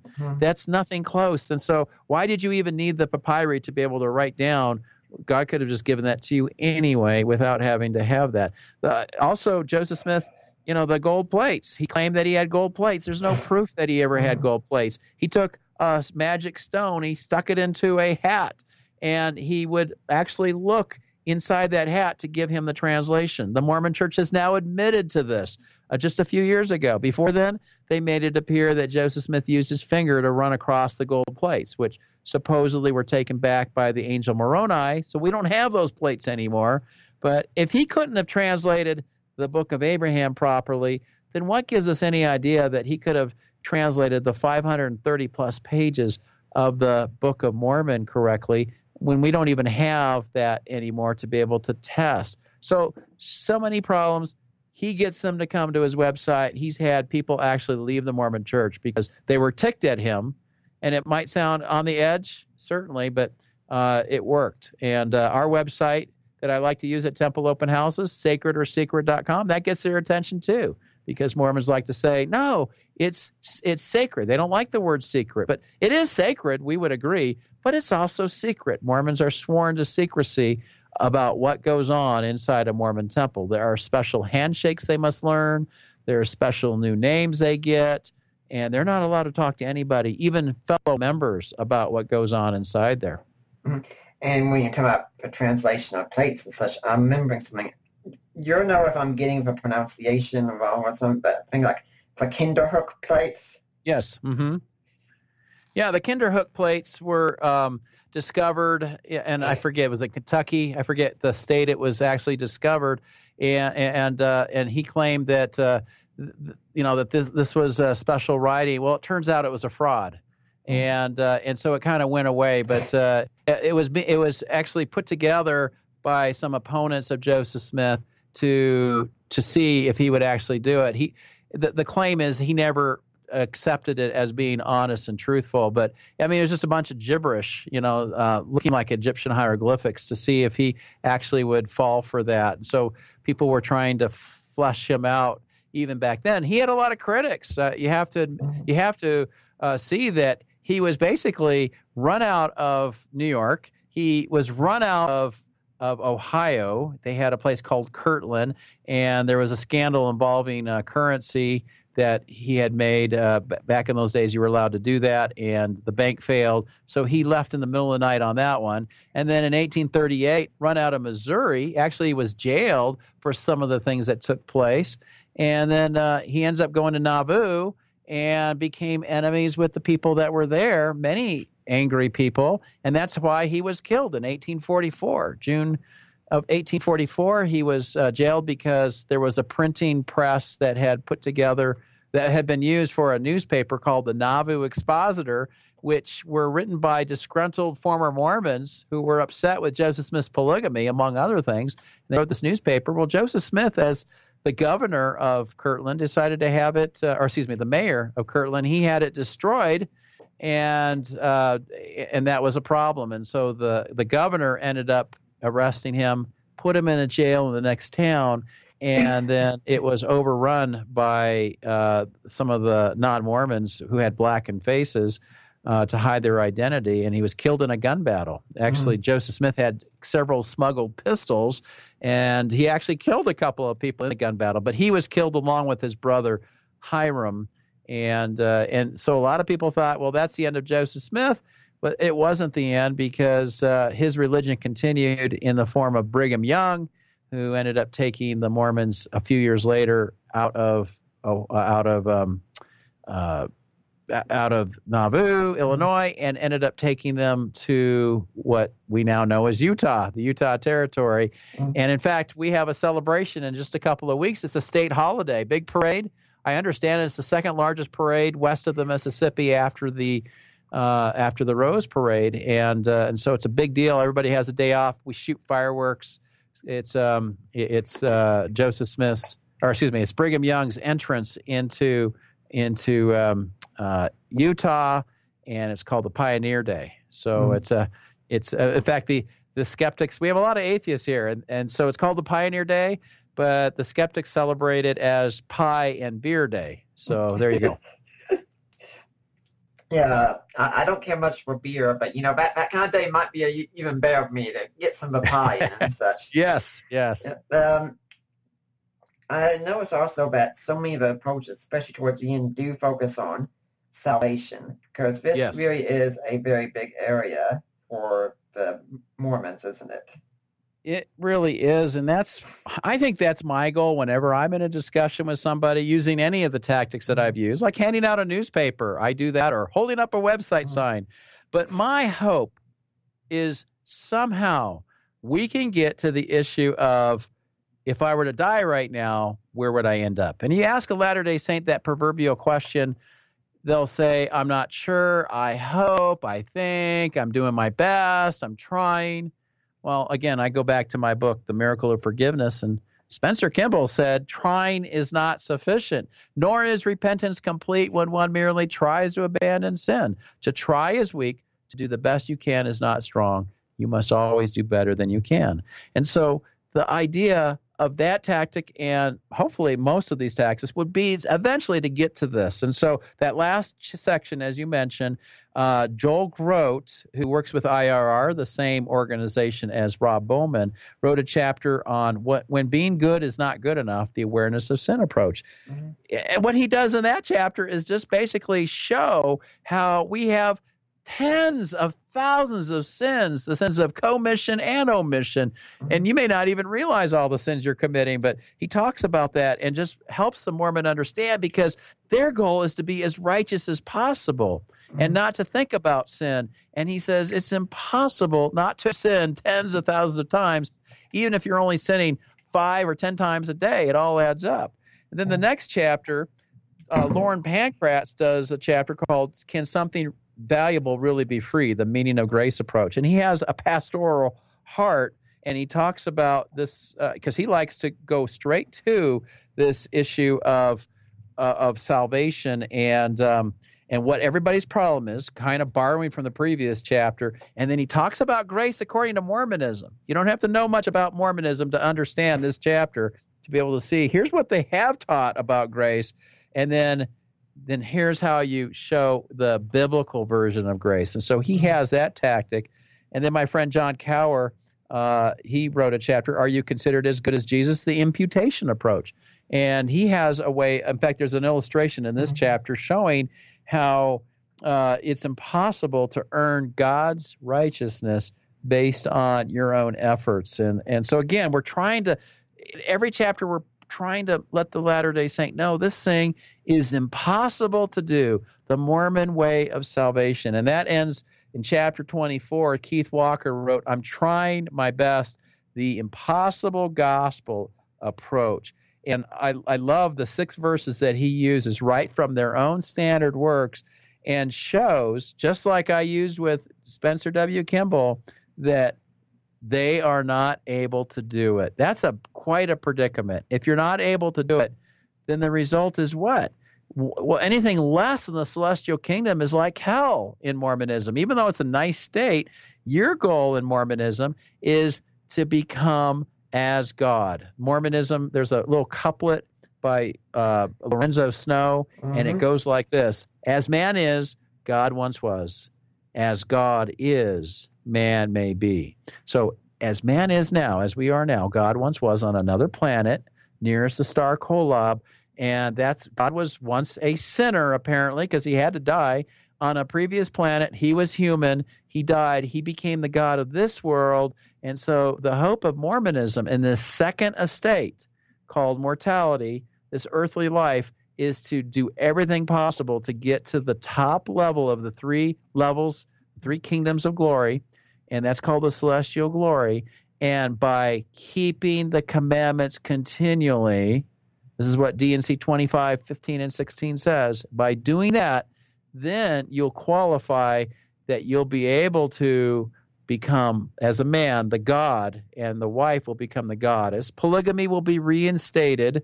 Even though they don't believe in polygamy for this life, they still believe in polygamy for the next life, that there will be multiple wives who will be needed to be able to populate this new world that a couple will be given, and then they'll start the whole process all over again. So what Keith Walker says, this gospel, to get to that, is not possible to keep. And so how do you plan to do there if you're not doing everything that you're supposed to do? I think there's no better tactic than to deal with this issue of the impossibility of Mormonism's view of salvation, because when the Mormon understands there's no hope, they either are going to go to atheism, which there's even less hope there, or they might be open to the gospel. And I'm going to tell you right now, people do come to the gospel. I volunteer at Sandra Tanner's bookstore called the Utah Lighthouse Bookstore. It's right across the street from Temple Square, or from the baseball park in Salt Lake City, not far from Temple Square. And so her bookstore is right across the street. She's been there for several decades. And so people come in. They know they can come in to talk to Sandra, and there's a listening ear. And we talk to people on a regular basis. Well, I'm there on Saturdays occasionally, not today because I'm doing this show. Mhm. And I can't tell you how many people come in and they are distraught. They are finding out that the history of Mormonism does not do what it's supposed to, be truthful. And what do I do now? I had a couple there a couple of years ago, maybe it was 3 years ago, 80-year-old couple. This couple came and they said, we've been Mormon all our life. Now what do we do? Because I don't believe it anymore because of these gospel topics essays that were coming out. I had a chance to explain the Christian gospel. They are now believers. In fact, they go to my Bible study that I have in my home. They're now 83 years old. They're in great shape. He was an engineer, but he also did a lot of farming. And this couple is very sharp, and they are just loving the Bible. They are loving Jesus.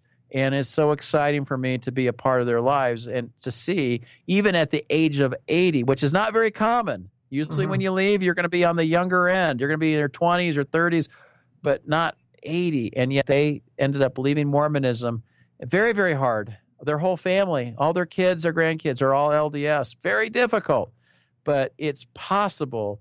And it might take history of the church. It might take the Bible. We suggest reading the Bible as a little child and see if what the Bible teaches is what Mormonism teaches. And a lot of Mormons have taken us up on that. And then they realize it does not compute. The two don't go together. I think, but salvation, understanding that it's possible to know that you have eternal life. And it's exciting for me when I see somebody who was once lost, but now are saved.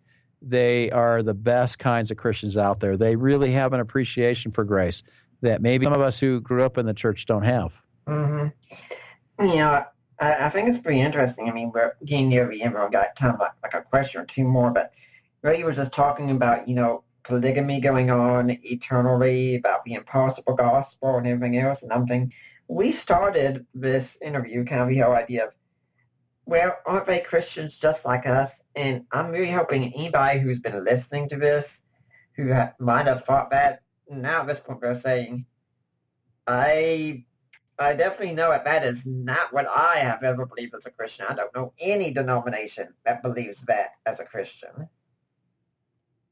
Right. I mean, certainly within the Christian church, we do have differences on peripheral issues. Yeah. We're possibly going to disagree on how often we should take communion and, our eschatology, our view of end times, or certainly we have differences. But when it comes to, and I don't know much about your theology, but when it comes to who is God, who is Jesus, what is the atonement, what is grace, what is our authority, those kinds of issues, I think you and I could just talk all day long and pretty much agree on everything, even though we might disagree on other things. And no two Mormons that I meet agree on all things. They might say they agree, but then I'll bring up some kind of an issue and you'll get them disagreeing on what probably are peripheral issues, but even perhaps with the essential issues. So the idea that we can agree to disagree on some of those minor issues. Even Peter and Paul had disagreements. They had a major disagreement, but I'm sure they didn't agree on every single topic. But before the problem is, here's the issue. If you are going to be so precise with every single little aspect of peripheral theology, you'll soon be the only Christian you know. Mm-hmm.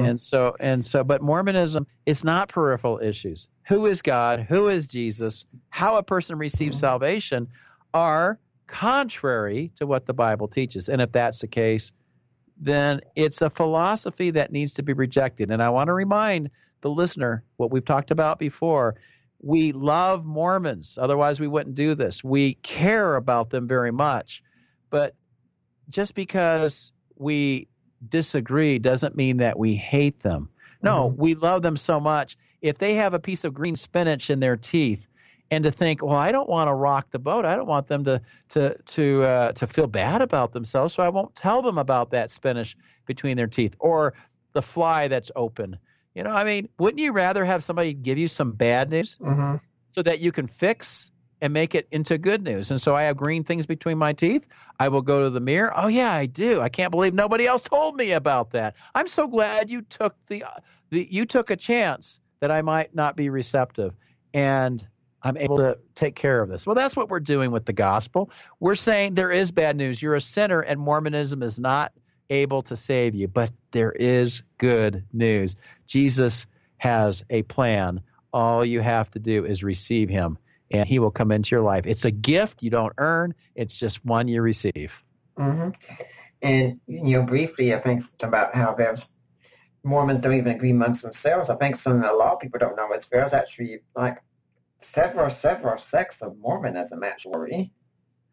Well, the main one is certainly the one in Salt Lake City, but you do have the Independence Missouri Church is probably the second biggest. They probably have a couple 100,000 members, whereas the Mormon Church has 16 million on the books. Mm-hmm. And so that church is called the Community of Christ, used to be called the RLDS, the Reorganized Latter-day Saints. You certainly have a number, especially here in Utah, of smaller churches that are polygamous churches. They don't accept Mormonism. Mormonism does not accept any kind of polygamy for this life, and yet we have a guy named Warren Jeffs. You may have heard of Warren Jeffs. He's in prison right now in Texas for the rest of his life, but the residuals of what Warren Jeffs did in Hillsdale and Colorado City on the border of Arizona and Utah, tragic. Many, many lives affected from the selfishness of a man named Jeffs and his dad. And it goes back all the way to the turn of the century where people have had their lives destroyed because, Jeffs had 78 wives. Warren Jeffs had 70 wives as young as 12 years of age. And that's what got him in trouble. He was taping his sexual encounters with his 12-year-old wives. And so that was used in the evidence against him. In the trial that he ended up going to prison for life. And so, you have a number of groups, but the Mormons don't consider them to be Mormon. In fact, they call them cults, which is interesting. They don't like to be called a cult, but they'll call anybody involved in polygamy a cult. And I think something we could say briefly, too, is that we can expect more encounters like this are going to be happening because the internet is bringing out so much of the Mormon church has tried to keep silent, so this is all the more reason we need something like this going on today. Yes, and when it comes to sharing, though, in this topic that we're talking about, most of us are never going to have a chance to talk to people that are in the fringe groups that we're talking about here. 16 million, and they're, like I said, they're in Atlanta where you're at. They're all over the United States, maybe not as populated as they are here in the West, but we need to have an understanding because this is a people group that is very receptive to having a discussion, and if we can share the good news with people who are Latter-day Saints, I think we are doing what God has intended us to do. We have the book is Sharing the Good News of Mormons, checking on Amazon. At the time of recording, the paperback is $15.99. The Kindle is $15.19. Don't know if that's going to drop sometime because usually Kindle is cheaper, but I really recommend you get it. Eric, is there a blog, an email, website, a way people can get in touch with you if they want to find out more? Yeah, they go to mrm.org. That's our website. You can write us contact@mrm.org, and Bill will get that, and we can answer your questions or any comments you might have. We'd be happy to help in any way we can. And do you have any final words you'd like to leave today for the Deeper Waters audience?